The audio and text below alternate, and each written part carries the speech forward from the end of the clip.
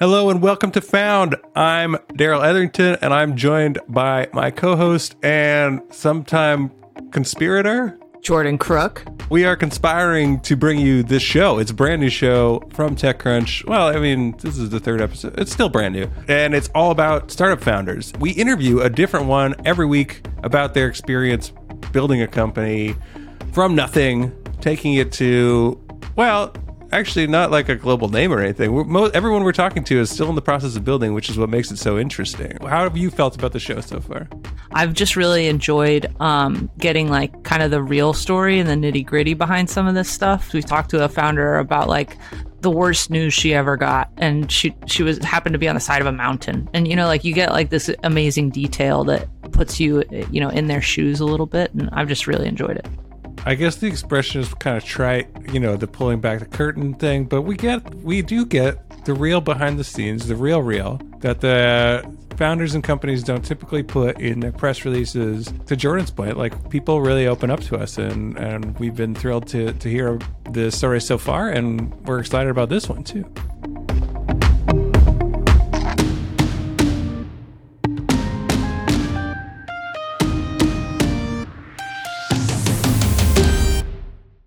This week's guest is Earl Cole, who is the founder of the Smart Tire Company, a company that has maybe the most accurate name of any startup in history because they're literally building smart tires using space-age flexible materials. And I say space-age like literally because they're working with NASA. So it's actually material that was designed for use in space.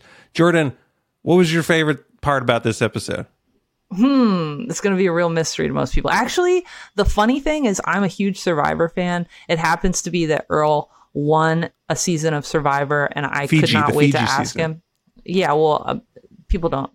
The super fans know that many seasons were shot in Fiji, but yeah, he won the first Fiji season. I wanted to talk to him so much about Survivor, and it just so happens that the company he's building and the way he thinks about it and this like new space age material that he's using was equally as interesting. And if you know anything about me and how I feel about Survivor, the fact that anything in the world could be equally as interesting as talking to a winner about winning Survivor, that just shows how fucking cool this company is and how cool Earl is. Yeah, for sure. It was like, I mean, I was already primed to like the space crap because that's like, my whole thing. But I actually really liked the Survivor stuff too, which came up, and Jordan was reluctant to bring it up at first because I think she thought that I was gonna somehow punish her. But I liked it. It was great, and it really did. It was amazing how reflective it was of Earl's experience as a founder. Yeah, I mean, I think there's a lot of lessons that you can. The cool thing about Survivor, if I could just go off for a moment, no, I'm just kidding. But it is a reflection of life. It is a reflection of how you handle emotional situations with other people around you. And Earl did an interesting job of kind of like applying it back to everything he's learned being the leader of a company as well. So, all right. So now you're very excited to listen to the episode. Let's go ahead and do that. Take it away. Myself and me and Jordan as well. Please enjoy our conversation with Earl Cole.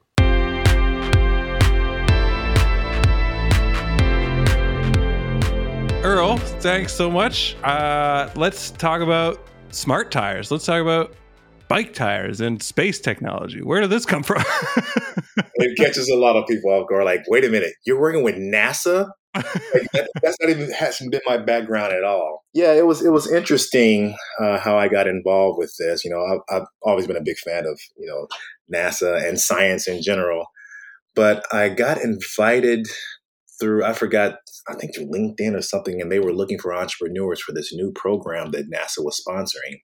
And it was like their first time doing this startup studio thing. And I was like, let me, check it out, apply. And, I got in, they said, hey, do you know someone else? I said, no, I have a friend, that I have another business with, and they got him involved. And, when you're part of this program, they show you these different technologies that NASA has innovated and a lot of crazy stuff. And the one thing that stood out for me and my co-founder was the tire. It was like, now this looks pretty interesting. We told them that that's what we wanted to work on, and you kind of compete against these other entrepreneurs and everything. But we were assigned that particular technology, and we were so glad. And, you just kind of go from there and you work with the inventors and you have your ideas, you put together a strategic plan, all these different things. We go through the program, all this. It's programs have some young entrepreneurs, seasoned entrepreneurs, mentors. There's all these different things on there. So it really wasn't about the actual program for us. It was really the access to the technology and the inventors. So we got to know them really well, and we put together this whole commercialization plan, and we end up winning the whole competition, our company. And from there, we just, started working with NASA and our ideas and developing the technology and getting this whole thing ready for this year. This was last year, by the way. And so getting everything to introduce it to the world this year. And we had decided on a bike tire would be the easiest to market. That's our, as they say, our beachhead product for investments. And, so that's how we end up getting here. Tires aren't sexy, but I say, you know what? We are going to make tires sexy now. Okay. We're going to be the cool, new startup tire company, because everybody's like, tires, like Goodyear. Yeah. Like Goodyear. I think you've accomplished that. Yeah. Because as the resident, my job on this podcast and most things that I do is to not really know what's going on and kind of come in blind. So the mystery you've built around what exactly your product is very effective so far. Can you, what makes your tires so special and sexy? Well, the CEO makes it sexy, I would say. We just I don't want to comment, but I do want to comment. I'm trying to I want really badly to say something very sassy back, but I'm not going to. I'm just going to say, carry on, sir. I'll adjust, of course.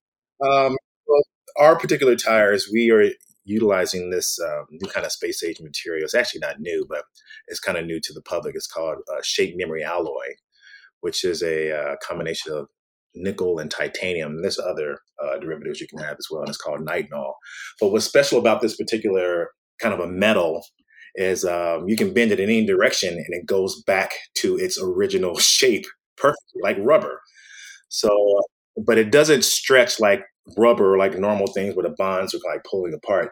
It actually has this molecular reconstruction, rearrangement, which is very, very, high-tech sciencey stuff. But it makes for just a new kind of a material that hasn't been used before. They've used it for like F-18s, and they were designing it for the Mars rover that's going to be launching in 2026. But they were, considering like, hey, could we commercialize this? And it's kind of been sitting around, and we were like, yes, I think I have an idea. Let's try this. And you don't need air. It doesn't require air pressure. There's various degrees on how you can make this in different formulations. So like I say, it can get pretty complicated, but just to make it simple, it's basically a lightweight metal that's elastic. So it can't be punctured. It's actually bulletproof too. We don't say that. That's another cool thing. So there's military. Why don't we make everything out of this? Exactly. I don't understand. We were thinking that shape memory alloy is going to be the next steel. So that's how big we're thinking this is going to be. And so we're just bringing it kind of to test it out with the bicycles and tire. That's one of the biggest applications, obviously, $250 billion market, the global tire industry. That's awesome. But is it like, I know NASA has a thing where they're always very excited about like, we want to show the impact we have back here on Earth, right? They're like, look, people are like, okay, you're spending lots of money, you're going to space, but what have you done for us lately, right? And so they have like this aggressive thing where they're like, no, we've done tons, and all this stuff that we develop usually comes back and goes into stuff here on Earth, right? When you go in, is there just like a bunch of cool stuff sitting around? And because they're not thinking that way, they're just like, I don't know, could you do something with this? And they just pick up like... like, come into our museum. Word for word like that, actually. I don't know, you do, like, it's literally like walking into like, is it 007 with the guy Q with all the cool stuff around? It's like literally like, wow, look at all this cool stuff. And they're just building it like, well, what are you going to do with this? And the tires, they were going to Mars. So that was the thing. Like, I think we can use that here on Earth. And they should definitely get like a weekly tour going where they bring in like entrepreneurs and they're just like, can you sell this so that this program sounds like the start of that, right? They have programs for all of this, but not everything is you're able to commercialize it. They have super duper cool stuff with thermal, nuclear, this and that, and you can't exactly bring that to the consumers. So you got to really think about, like, as an entrepreneur, like, what can actually work? What can I use out of this suite of technologies that I think I can actually bring to market with my particular skill set and what I'm thinking could work? And that's kind of how we arrived on the tire. Because a lot of people don't know, a lot of your everyday things come from NASA, including baby formula. That was for astronauts. Even your camera phone. That was something they invented, was the tiny little camera for your smartphone. So these little things are part of and the hand vacuum cleaner, like all these different things, people don't realize NASA invented that. And so this is another thing that's we think is going to be an everyday material. Like, oh, wow, cool. All right. So your tires don't ever get flat? Like, yeah, whose tires get flat? We're hoping that's how it's going to be in 10 years. A flat tire is, gone. Only restorers will go for the vintage rubber tires, right? Just to make. Wait, so can I ask a question then? So when you saw this and decided, okay, like I can do something with this, I can make this cool, like indestructible tire, there had to be like something that you identified as like the rub, so to speak, right? Like what was the problem that we know what the problem in the market was, right? That you could create this thing that lasts a lifetime. And so ultimately, no matter how much it costs, it's going to be cheaper than replacing your tires every year or so. Was there a challenge in front of you in terms of how to commercialize it? Or like, what is it expensive? Like what was the big kind of hurdle for you as an entrepreneur saying, I'm going to commercialize Well, the biggest hurdle was working with NASA. So it's not like it's very easy. And because it's just throw them right under the bus. Well, they're a government entity and there's a lot of bureaucracy and all of that. So they're very slow moving Titanic. And, the startup business is fast and very nimble. You're moving around, you're pivoting, you're iterating, you're doing all that. NASA's like, you need a signature. We're going to need 3 weeks for that. Or one signature? Like, wow. And so things can change a lot in those 3 weeks. And so you just got to get used to the rhythm of working with something so big like NASA, but keep your eyes on the prize. Like, okay, we know that we're working on something big and we just got to put everything legally in place and all of these things. And the challenges, obviously, like I said, is working with NASA, but, the price, educating the consumers. And so we figured out how much this actually would cost, and then how it can be scaled, how you can decrease costs. I mean, there's a lot of different things we're doing that's all science and engineering stuff that's what we're working on all for the rest of this year. That's why we're not going to market now and waiting until next year. It's a lot of R&D we have to do. We're getting partners in place that are experts in their field. That's why we have a partnership with Spin Micromobility, because we're going to electric scooter tires and e-bikes, and also Felt Bicycles, which is one of the top performance brands in the world. So we're going to get all this data and analytics from these partners so that when we're ready to go to market, we have customers already in place. We have an infrastructure already in place. We just hit the ground rolling and be ready. Oh, yeah, punny. Yeah, but I mean, we've worked with NASA, and that rings true to even us, right? Like, and we're not trying to get them to sign over technology rights or anything like that. Like, we're just like, hey, can we get a speaker from the agency? Oh gosh, they need about 6 months for that. Yeah, exactly. Yeah. And but have you found during the course of working them, has that changed at all? Because they talk a lot about public-private partnerships and trying to like work with startups and work with smaller companies, and they work with SpaceX all the time now. And SpaceX is not like a permissions. They don't love asking for permission. They like doing things and then asking for forgiveness later, right? So like, have you seen their attitude change? Are they improving at all? Are they getting better at working with young, nimble companies? I think they are. I think we probably caught them off guard a little bit with our quick success. It was kind of like overnight, like all of a sudden, like all this news and media and all these things were happening. I think they're on better go. But every NASA, what do you call it, the entity, there's different ones. There's JPL, there's Langley, there's all. I didn't even know there was one in Ohio. So that was like, oh, there's one in Ohio, and that's the pretty much the epicenter of the tire industry is Ohio. That's where Goodyear was born. That's where Cooper Tires is. Bridgestone. They all have these plants in Ohio. So it all just made sense, with everything. So NASA is definitely all for trying to help startups and help people, try to commercialize their technologies.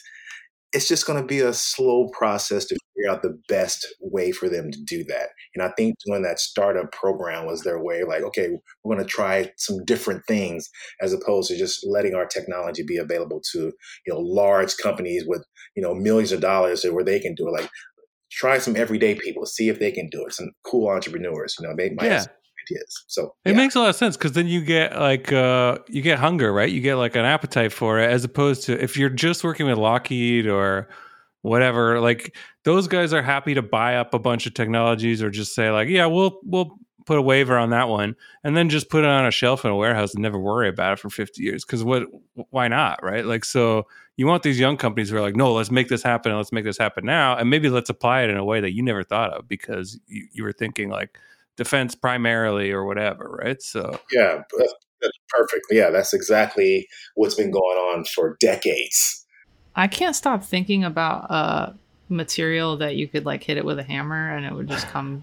Like that actually freaks me out so much. Like, I mean, like it's crazier than that. There's different variations of this material where you can heat it and cool it, and it does these weird little things. Where they're saying you don't even need handles on doors. Like there's a locking mechanism that it's pretty crazy. Like, so can you like set how quick it is to bounce back, like that kind of stuff, yes. Right? Yeah, there's different things. So the way we're using this material, we're using it to the point to where it has these super elastic properties. So that's what makes it like a bouncy type of thing. So if you made a basketball out of this material, it would bounce like bouncing metal. Yeah, and it's not heavy like iron. Like think lightweight, like aluminum, type of thing. So that's why again it fits perfect for bicycles. We have carbon fiber, aluminum parts, like all these lightweight metals. So, but imagine a super strong metal that's still lightweight and flexible. Like no one's ever seen anything like that before. It's a lot of cool applications for this. With sports and you can go across the board.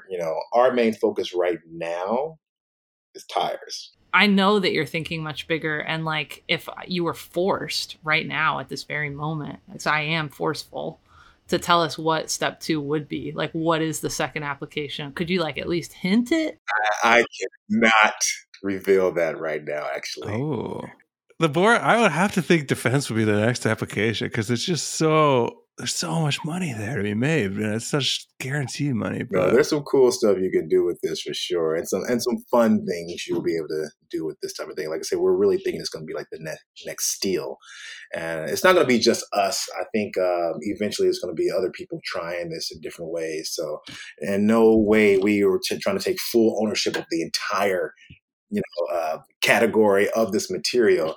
We're just kind of like introducing it, being one of the people to introduce it to the world. Do you think that that's your defensibility? Like that you feel like to some extent kind of first? Because like you said, like you're not going to stop other people from coming and playing in this kind of material. And like how much land can you grab early on? Or like what is the kind of defensibility that you're building into this business?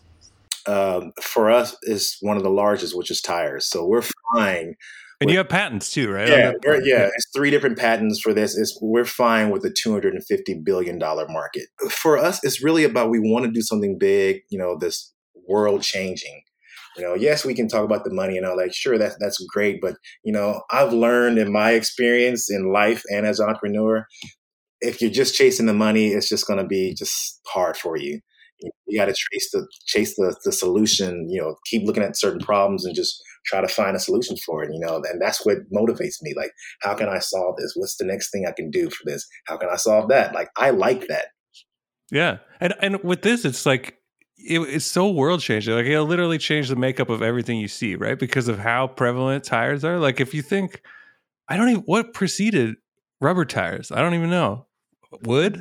stone and stuff. A wagon wheel. Well, that's why reinvent the wheel is a thing, right? Like, if we're talking about like first came fire, and then came tools, and then came the wheel, and it was like those are the three biggies.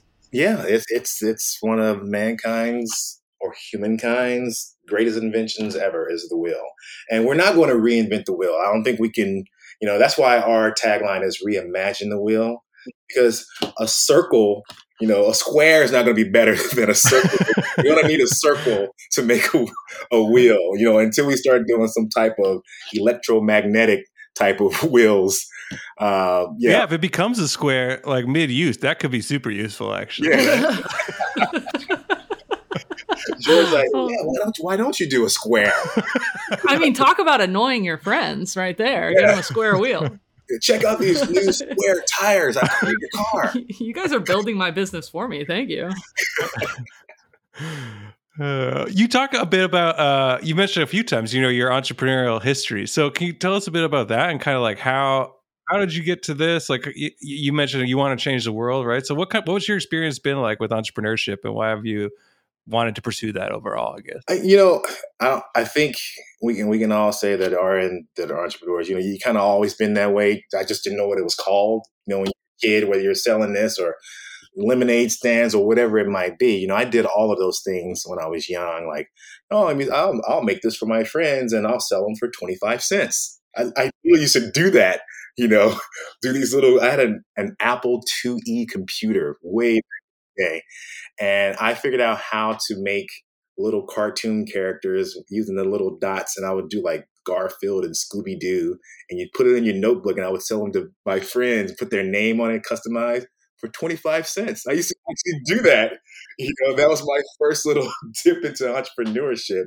And obviously it kind of grew from there. And I did things in college. And, I was always just doing stuff here and there, but at the same time, I think I got, everything got pushed even harder, because my first job out of college was with Disney. So I worked, in the movie business and TV. And so all these larger than life characters and all this creativity.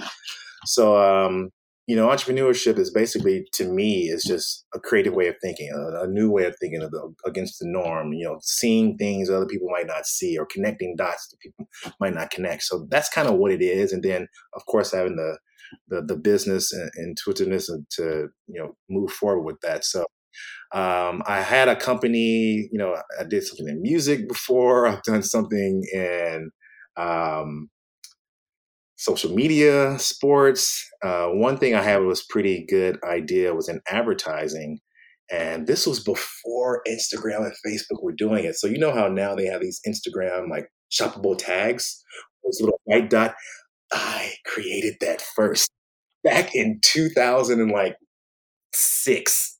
We had a full on thing, but this is when you learn, like, you need capital, you need, patents, the money for the patents. You need all these different things. And I remember, and another thing to any new entrepreneurs out there, not all money is good money. We took money from somebody that kind of stalled the company's growth, where they had too much control, and it kind of ruined the idea. And believe me, it burned me up when I saw years later that Facebook started doing this and Instagram started doing this. Like, gosh. Yeah, no, that hurts. That's the kind of rage when you feel actually hot in your body. Yeah. You guys know what I'm talking about? When you're like, I'm actually like sweating because I'm so angry right now. Like that's that vibe. It's totally sweating. But, it was a lesson learned, and it's totally fine. I just use that, onto my next company and onto that. You just always keep thinking and growing and learning. It's not. I don't think most people don't knock it out the park on their first idea. There's always like, oh, you don't hear about the 7 failures they had before they finally got to this one that does work. They had to really learn entrepreneurship school, I'll say, with all your other tries. And so that's kind of where I am now. I don't think I could have worked at this level with NASA 15 years ago. It took all the lessons that I had to go through. If you're listening to Found, you're probably already super interested in startups and the overall startup ecosystem. So we've got a great deal for you. We're going to offer you 50% off either a 1-year or a 2-year subscription to Extra Crunch. Extra Crunch is TechCrunch's premium product offering, And when you go there, you'll get deep dive interviews with some of the top founders in the industry.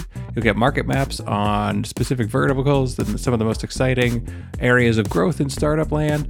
You'll also get surveys of some of the top VCs in different areas, including different geographies. So you can subscribe to Extra Crunch at extracrunch.com. That's probably the easiest way. Or if you're already on TechCrunch, follow the links for Extra Crunch and you'll get a prompt to subscribe, and then just enter that code that's found, the name of this podcast, during checkout, and you'll get 50% off on either a 1-year or a 2-year subscription. Okay, so it's probably one that you've been asked many times, but I'm going to make it more long-winded. So, like, when you're on Survivor, like, and you win, like, I know Yule works at Facebook now, like, a lot of the winners have gone on to be, like, pretty successful with things, because I think obviously they're the type of people who have insane people skills and determination, but then also you end up doing things on Survivor that sometimes, like, are not great for your overall, like, trust with people, right? Like, they see you as capable of doing things that are not trustworthy. So I was just curious, like, how much being on Survivor and having won it and having, like, kind of the double-edged sword of what that is, like, affected your career after the fact. Well, after I won Survivor, I pretty much retired from working. I just, my thing was I just wanted to get more experiences. I had been working for, 10, 15 years, whatever.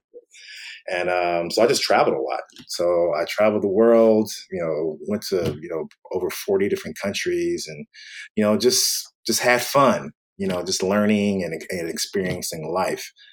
I would say that when I started getting back into entrepreneurship and doing things, it definitely helps with getting a meeting when you can say, right. Yeah. And that's what's cool about it. But then it makes me think, like, man, it was so unfair a long time ago on how hard it was to get meetings with people. And another reason why we're doing a crowd equity fundraise, which we'll get to that later. Yeah, I do want to talk about that. Yeah. We're doing these type of things because I remember how unfair things were when I was trying to pursue certain jobs, certain companies, and I just want things to be more fair and people have equal access to things. So with the Survivor, yes, that definitely helped. I mean, it doesn't make me a better entrepreneur. It doesn't make me do anything, but it could help as a selling point to maybe it's a hook. Door. Yeah. Everybody needs a hook, right? Yeah, because Survivor's hard. You win Survivor's like, oh, that shows you have some tenacity, huh? You have some resilience. Okay. That works for being an entrepreneur, being a CEO. You got to have those kind of skills. And you're a people person. Another thing that's great for being a CEO.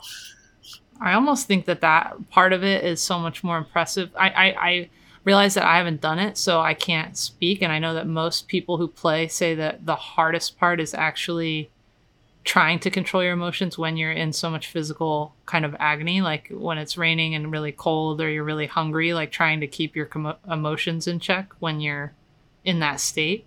But I actually find it so much more impressive that the winners were able to gain people's respect while also while dashing their chances. Well, also, like, by, like, you're literally, like, taking someone out of their dream and getting them to give you yours, which is, like, an insane amount of people skills and an insane amount of, like how did you do that? And it's even more interesting from the fact that they're all different people. So you don't use the same formula on every single one of them. Like, each person needs something different from you. So being able to look at a group of 9 people and say, like, here's exactly what you need from me, and giving that to them in order to get their respect while you ruin their day is, like, an insane thing to be able to do. Well, you definitely understand the mechanics of the show on how that works. But somebody might vote you out because they don't like your glasses. It could be like, you just never know. So I always tell people, like, sure, it's great I won, and everybody deserves some respect and, some credibility for winning, but every season's different. Everybody's experience on there is different, and you just never know what's going to happen. Like, 50% of winning is luck. It's literally luck. Well, that's part of why I love the show so much, is because unlike a lot of reality shows, I feel like they don't do a lot of bending over backwards to make the person who deserves to win. There are many, many, many seasons of Survivor where the person who really, like, earned it the most just couldn't get it over the finish line. And then I think, and what you're saying actually applies a lot to entrepreneurialism as well, because like at the end of the day, you can do all of the work and do it right. And sometimes, rarely, you can even do it without making mistakes or making fatal mistakes, and it still won't work out. I mean, the pandemic is a great example of that, right? Like how many businesses like were probably making a lot of missteps and got a huge boost all of a sudden out of nowhere because the world went remote. And then conversely, companies that were doing great and absolutely killing it in the world we lived in a year ago just fell off the earth because this random fluke massive thing happened. You're exactly right. That's how Survivor works, and that's how it applies to the real world. Timing means everything. You can call it luck or whatever. Like, a lot of companies were born out of the pandemic. Somebody could have the same idea 2 years before that, and they just couldn't get it going. And then the company like, oh, wow, they're so great. Here's this unicorn. But they weren't the first to do it. It's just timing. And that's how it works on Survivor. Timing. You just never know. Sometimes you're like 1 second away from winning a challenge on whether you go home or not. And it's not even your fault. It's somebody else's fault. But then you're going home just because you're so nice and you're good. So I don't want to go to the end with you. Like, what a nasty little concept. You're such a great person. You're so smart and wonderful. We have to get rid of you because you're a threat. Yeah, totally. Or the people who get too aggressive, they're like, oh, I want to determine my fate. And in the first, 2 tribals, they're trying to dictate who goes home because they're trying to control their game. And people are like, no, you rose to leadership too soon, right? Like you have to find it right with like 8 people left somehow and then maintain it somehow. This is how it works. It's very complicated. I mean, the biggest asset to have on Survivor is, yes, the social skills, but, emotional intelligence. And that's how it works in business. On any leadership position, you have to really understand different people and the dynamics and adaptation to how everybody communicates differently. Some people say like their love language, like everybody's different. And so you have to feed people different ways and push and pull in different ways to really navigate through the game. And obviously that's a skill set for people that win, but some people coast all the way through to the end. You never know. I think self-awareness too, right? Like, I mean, that's another entrepreneurial skill where like you feel like really grounded in who you are, but you don't say, okay, well, this person is totally different from me. And the way they might perceive that will come off this way or that way. Like some people just like are so true to who they are that they don't realize that 50% of the population is put off by that. Like you have to adapt and be aware of the fact that like while this person might see that as confidence, this person might see this as arrogance, or while this person might see this as like vulnerability that works in my favor, this person might see it as weakness. And it's hard to tell the difference, and it's hard to be like that introspective on yourself, which I feel like applies in many ways to entrepreneurialism as well. Well, and management, and like as Jordan's saying this, I'm like, this is Jordan just explaining to me her managerial style, like in detail. But it's good though. I mean, I think I've definitely can think of many instances where like, if you had a bad manager or something like that, what it came down to was they were like, hey, it's my way or the highway, basically, and like they didn't realize they needed to adapt to different people, and that it always works that way. It's always an exchange. It's never like this way and down, right? But yeah, a lot of people have a hard time with adapting who they are and in different situations, and like she said, how you're perceived. You got to understand, like you have to have this kind of true self-awareness on who you are and how people might be looking at you. It's almost like politics. It's very political. It's a lot of give and take in a lot of different ways, and it's a very difficult game. And I was fortunate to play it, and I was glad I was in my early 30s when I was on there, and so it was helpful that I had some experience. I can only imagine being like 21, being on there, because you're so emotional about things, and you're driven for different reasons when you're that young, where you don't have that calmness that kind of comes with age and experience. And so that's why I think the majority of people that do win are a little bit older, because they get it, Yeah, I completely agree. I think there's also a reason why there are certain people that, like, there are people who've played many times, like Ozzy, who have never won because it felt like he never really learned that like fishing and being good at challenges does not a survivor make or win, or a survivor win or make. Like you have to learn from your experiences, you know what I mean? And you have to like adapt all the time. But anyway, sorry, I could do this with you like literally forever. Like we could spend a lifetime doing this, but I'll chill. Hundreds of conversations with this. It follows me everywhere, but I'm okay with it. You know, it's just the show's been on. It's season 41. I know. Well, and it is a reflection of life, like in so many ways. Like Survivor is a game of life, you know. Like if you're there's a reason it resonates with so many people. Yeah, and that's why, you know. So it sounds like a lot of this carries over. I do want to talk about your relationship with investors and how you chose to go with WeFunder on this one, which is like we're seeing it come up quite a bit now with startups as they're going to WeFunder and doing the crowdsourced equity model, right? But it's still relatively new. So, and you mentioned, you know, having learned the lesson early on that like, oh, there's bad money too, right? Which is another lesson we hear a lot from entrepreneurs, right? So how did you think about it with this time around, and what kind of like experiences in your past led to your decisions around how you were going to fundraise this company? You know, I actually run a nonprofit as well. It's for a rare bone disease that I actually had when I was a kid. So that's a whole nother long story that added to my persona and perspective and how I view the world. So dealing with something to where you're giving and not getting anything back is kind of how I am as a person. Like, just be kind, just be nice, just to be nice. You don't need anything in return. Just put the good karma out there.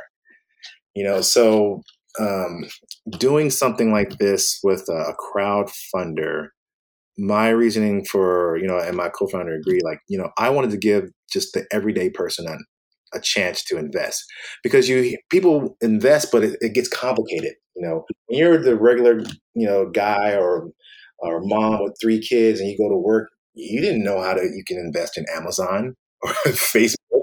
You know, you don't know anybody that works at a hedge fund or in the stock market or anything like that. So you never have that access to get wealth. You hear about people like, oh, they invested in Bitcoin early and they got this, but you don't have time for all that. So if you make it simple where somebody can put in like, hey, you just put in $100 and you're part of something big. Get all of these messages from people saying like, you know, thank you for doing something like this. We think this is a great idea, you know, because everybody relates to tires, because people have cars, bikes, all that stuff. So, you know, and you think like this next big thing, you know, that's really cool and it's related to NASA, you know, they're so, you know, enthusiastic to even put in $100. Like, and might seem small to some people, but that's a lot to some people. They're like, they're taking a chance. And so we wanted that. We wanted an equal playing field to where the average Joe can invest in our company. And so that's why we started off like that. Like, anybody can be a part of our company. Let's do this together. This is truly something we're trying to do to change the world. Nice. Yeah. I mean, you do hear those stories, even like with Facebook, there's some crazy apocryphal ones. I think they're all mostly true, but like, you know, the guy who did the like, mural, right? And it was like, oh, well, we can't pay you, but we'll throw you some equity. 200 million is what we cash out of for, you know, and which is cool, you know, very cool, but also not accessible to everyone, right? Yeah, definitely not accessible to everyone. So, you know, hey, I would hope that we reach that kind of status where we're a multi-billion-dollar company, and, you know, all those people, those hardworking people that put in $100, $200 here and there, can just watch it grow and it get something big, and they can tell their kids like, see, hey, this is how you invest. This is how you can build wealth in another way besides just putting your money in a bank and, you know, these little tiny increments, you know, for the next 30 years. Like, here's the other way you can do it. So I love that. That's why I was really drawn to doing it this way. Now, mind you, we're going to have to do the bigger money from people eventually, but, you know, I'm always still like, with VC sometimes, you know, really tricky. So when you do go and look for institutional money, like what it feels a little bit like the hype that you've built and the momentum that you have, and the fact that this is kind of in a way frontier technology as well, could get a lot of excitement stirred up in the VC community. Like, what is it that you're looking for as someone who was kind of like burned by a VC before? What is it that you're like looking for? Yeah, well, I mean, of course, not all VCs are the same. I know that. I'm just now more cautious on what I look at, and the due diligence and everything that all the paperwork, everything, terms, even in more detail, and having the money to actually have attorneys to look at a lot of that stuff, because when you're starting out, a lot of times you don't have any money to do anything. You have to wear many hats and all those things. So, to look for the institutional money, you know, like I said, they are already lining up for this because, we think it is something pretty revolutionary, that we're trying to do and disruptive, even though those terms get thrown around a lot, disruption and revolutionary. But we do really think this might be something. And I think NASA agrees. Right. They're pretty well known, right? Yeah, they're kind of a big deal. I don't know. Yeah, they're kind of a big deal. So, bigger deal than a Survivor winner, even. Yeah. Which, I mean, actually, being a Survivor is a bigger deal than NASA. Okay, I actually personally agree with that. I think that we get shouted out of the room, but I agree. So what? But can you open a coconut in 6 seconds, huh? Yeah. When's the last time you started a fire in a rainstorm, NASA? Yeah, they've never done that. So what? They put rockets up there and going. What does that mean? I can use a machete and I can catch fish in 3 minutes. Yeah, I never. Yeah, that Mars rover can't catch any fish. I've been watching it. That Mars rover can't catch a fish. Yeah, why don't you get someone's boat in a good way, Mars rover? Can you do that? Useless on an island. Just shitting on NASA this whole fucking time. I love it. We appreciate your service. No, but so if you have them lining up, are you already in that place where you're like, well, maybe we should start taking meetings? Or are you focused in and you're like, no, we're gonna focus on our crowdfunding thing. We set that amount. We know what we want. Or like, what's your thought process for next steps for that? Yeah, I mean, we put a whole strategy in place. We're still the beginning stages of our crowdfunding. We're happy how it's been going, and it's been doing good so far. They got it open. I'm looking at it. We were doing. I mean, we expected to drop off this week, which is kind of predictable. But yeah, it was on fire, and so we were glad that it was resonating with people. Our whole story and what we're trying to do, how it's all presented. We're thinking 5-10 years down the road on what this could possibly be. VCs are in contact with us.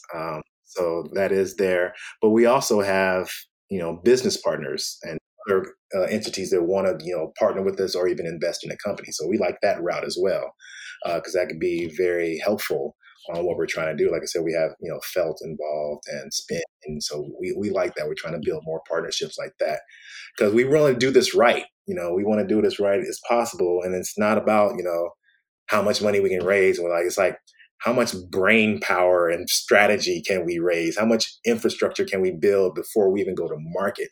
Mm-hmm. It's a lot easier. So that's kind of with this. It seems like a natural fit for strategic investors, right? Because it also seems like customers. A natural fit for someone who might come hungry for an acquisition. Like, is that something that have you been approached? Your face tells me that yes, you have. I'll tell you listeners that his face said, hell yeah, they're coming left and right. But like, how are you thinking about something like that? Because you seem like the kind of person that really wants like control of it a little bit. But it could also be huge.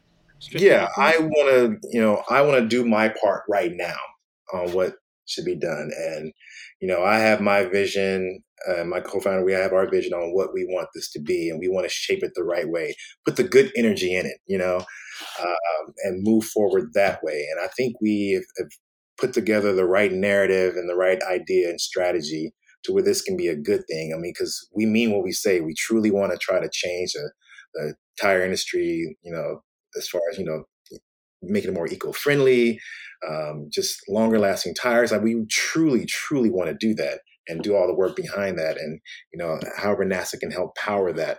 So, hey, if an exit comes sooner than expected, we'll take it.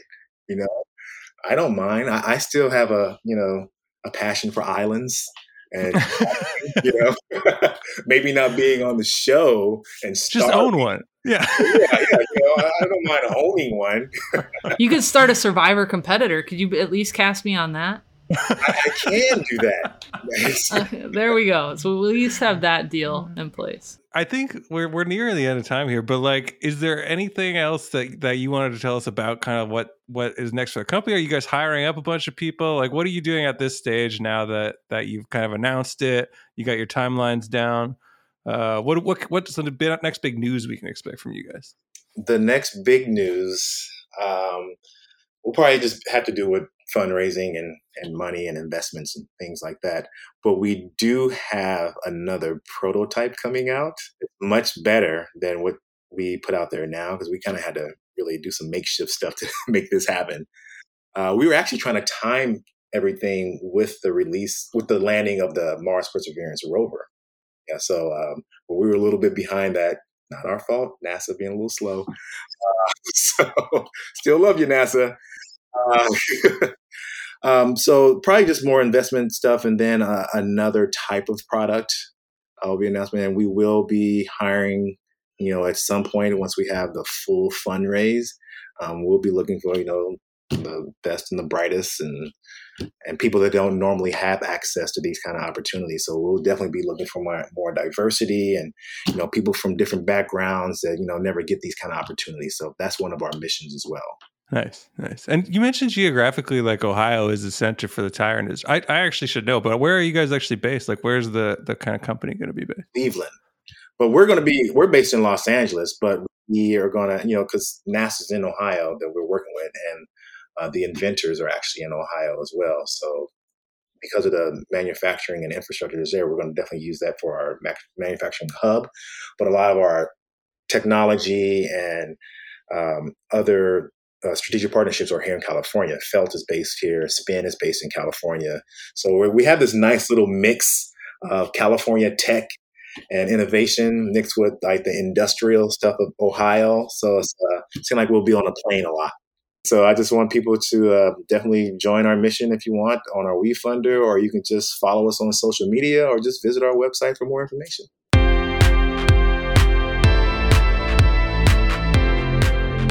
All right, so now that we've heard Earl burn all of his bridges with NASA, what do you think, Jordan? I mean, that was definitely one of our looser conversations so far, and I really appreciated that Earl was willing to be so kind of casual and informal with us. Yeah, it was just fun. It was felt like sitting at a bar a little bit with an old pal and chit-chatting.